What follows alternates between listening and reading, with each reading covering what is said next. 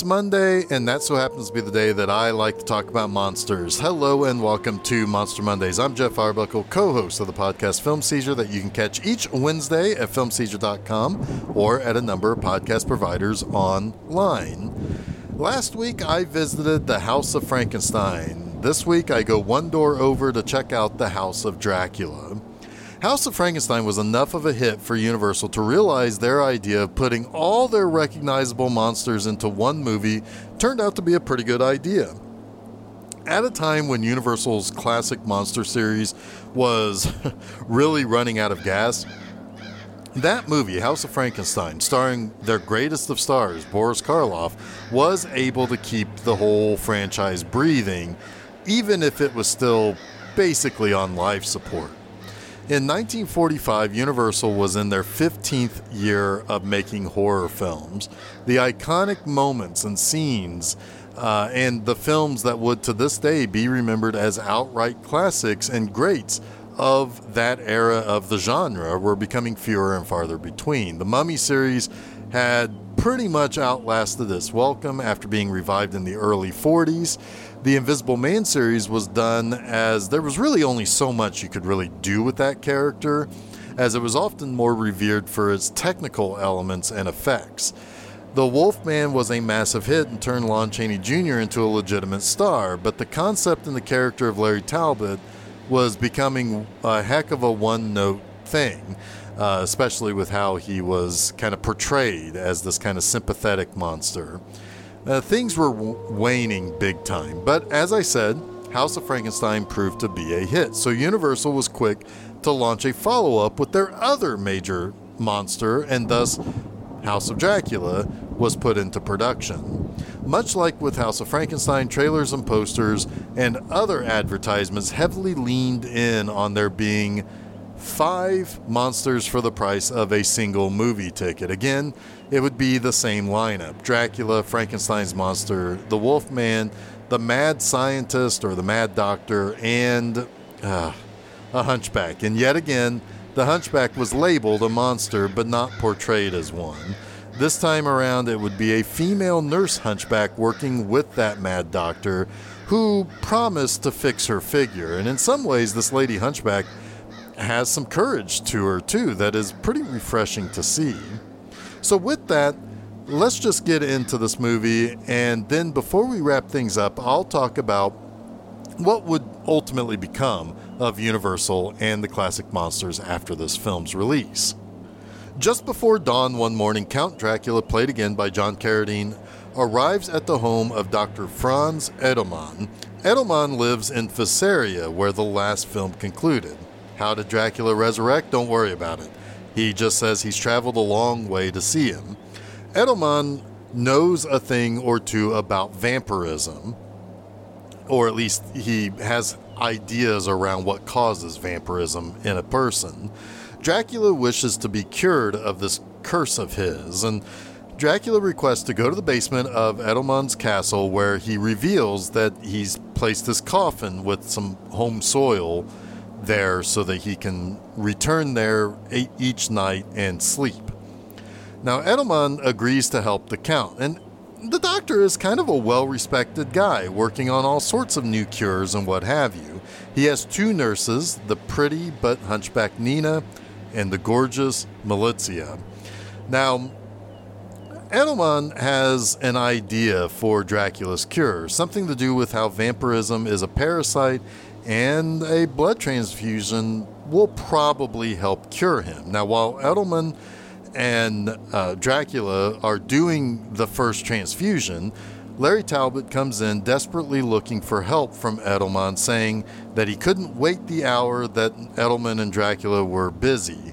Later, Inspector Holtz, played by Lionel Atwill, who has appeared in almost every Universal classic since the late 30s, calls Edelman, saying that Talbot came to the station and demanded being locked up in a cell. And Edelman and Militia arrive to talk to Talbot, and they witness him transform into the Wolfman. And so Edelman is suddenly becoming a monster doctor that they all want to see to get a cure from. Oh yeah, don't worry about how Larry Talbot got better from a bad case of being shot by a silver bullet in the last movie. Don't worry about it. He's here now. He's fine.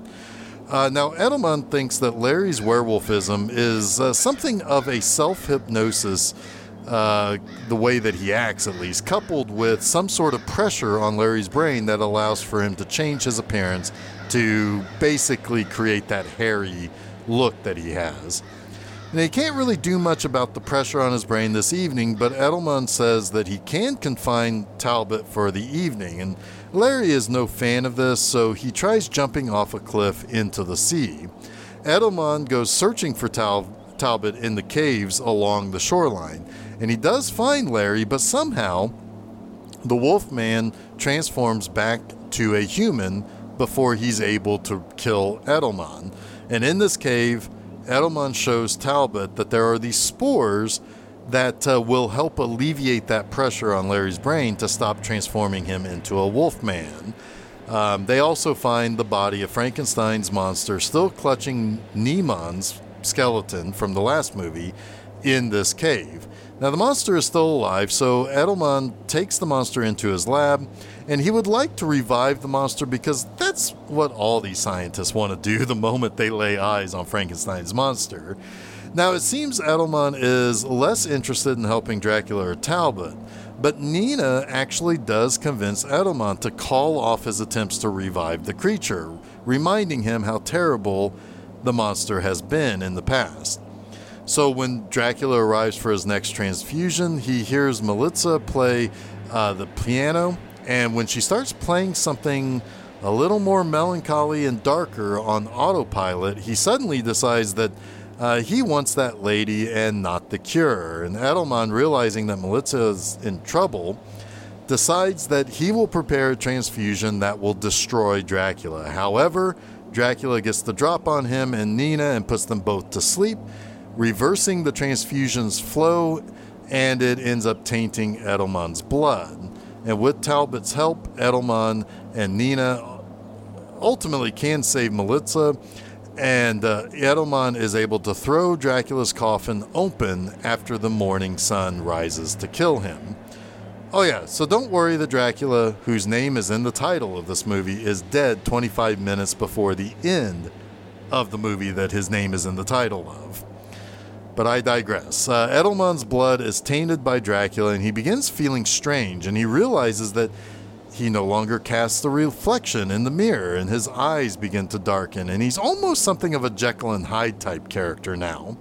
The first thing he does is try to revive Frankenstein's monster, but is unsuccessful.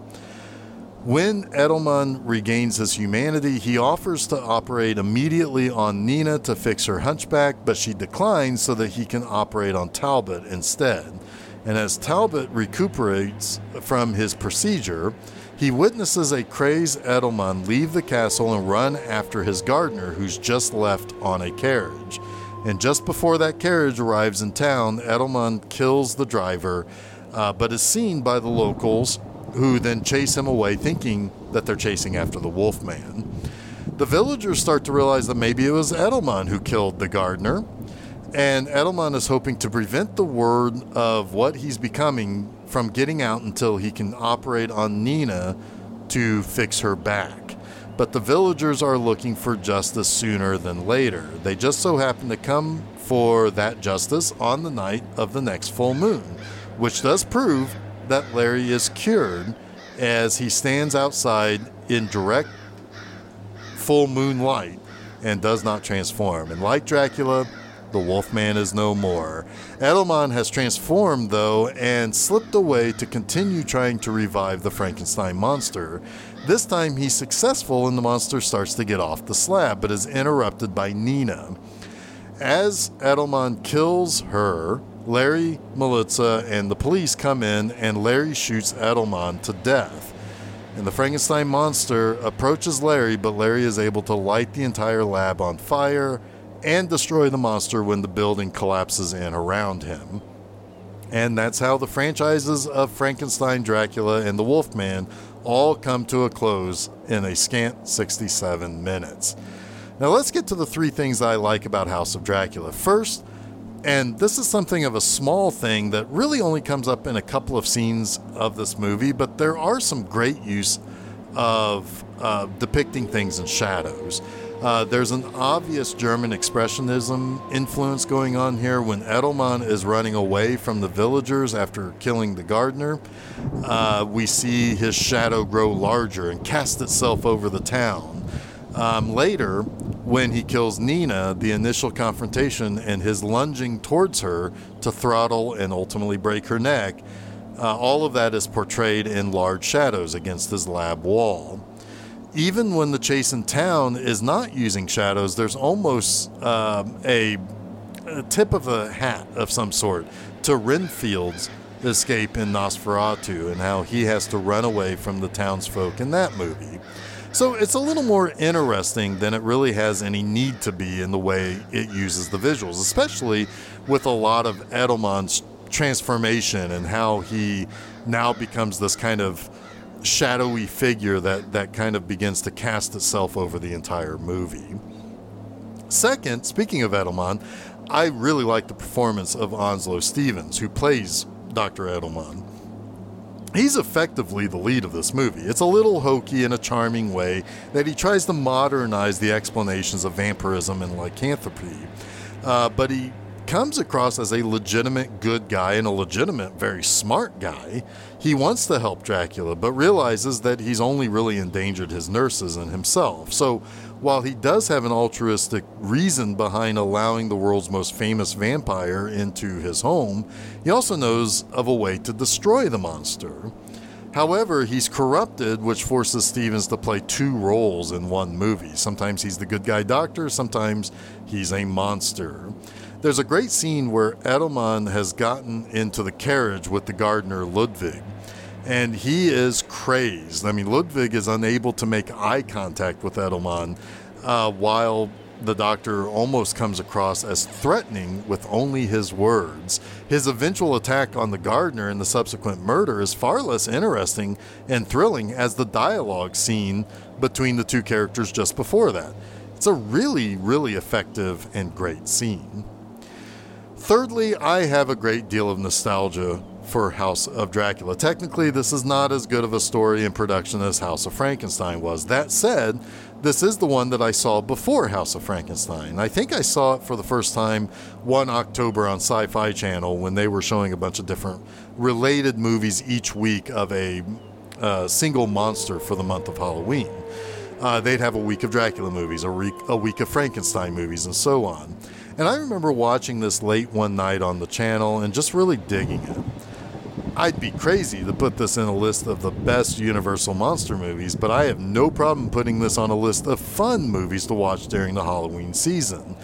It's an easy breezy 67-minute runtime, but it also has a look to it that puts you in the mood for fall and October. Considering most of this movie takes place at night, seemingly in Europe, in a town that looks just kind of cold, it does make me think of the fall, even as I watch it during the summer. Each time I watch this movie, I'm taken back to maybe 1996 or 97 when I was diving headfirst into these Universal movies and getting a kick out of enjoying each of these classics. I get the same feeling from a few of the other films in the franchise, but not quite like this one.